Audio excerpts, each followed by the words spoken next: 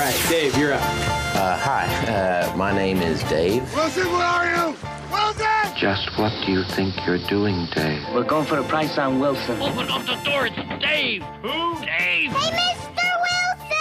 Wilson! Dave Wilson joins us right now with his stock of the day, which I hinted at, Dave, but I didn't give it away.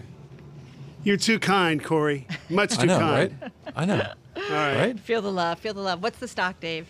It's Sunrun. And imagine this. This company is one of the largest U.S. solar installers, and yet up to now they haven't done business in the Sunshine State.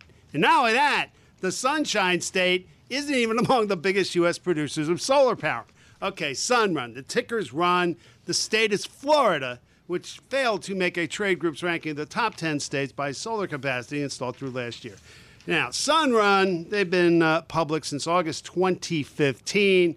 This is one of the examples of busted IPOs because they went public and promptly fell 23% on their first day of trading.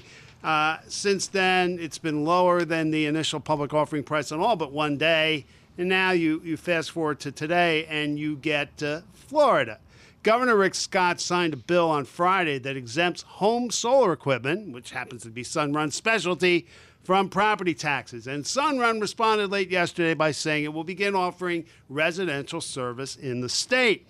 The expansion went over well with investors, judging by Sunrun's stock performance today. Shares rose 8.7% and closed at their highest price since August. Up 20% so far in 2017. All right, Dave Wilson, thank you so much.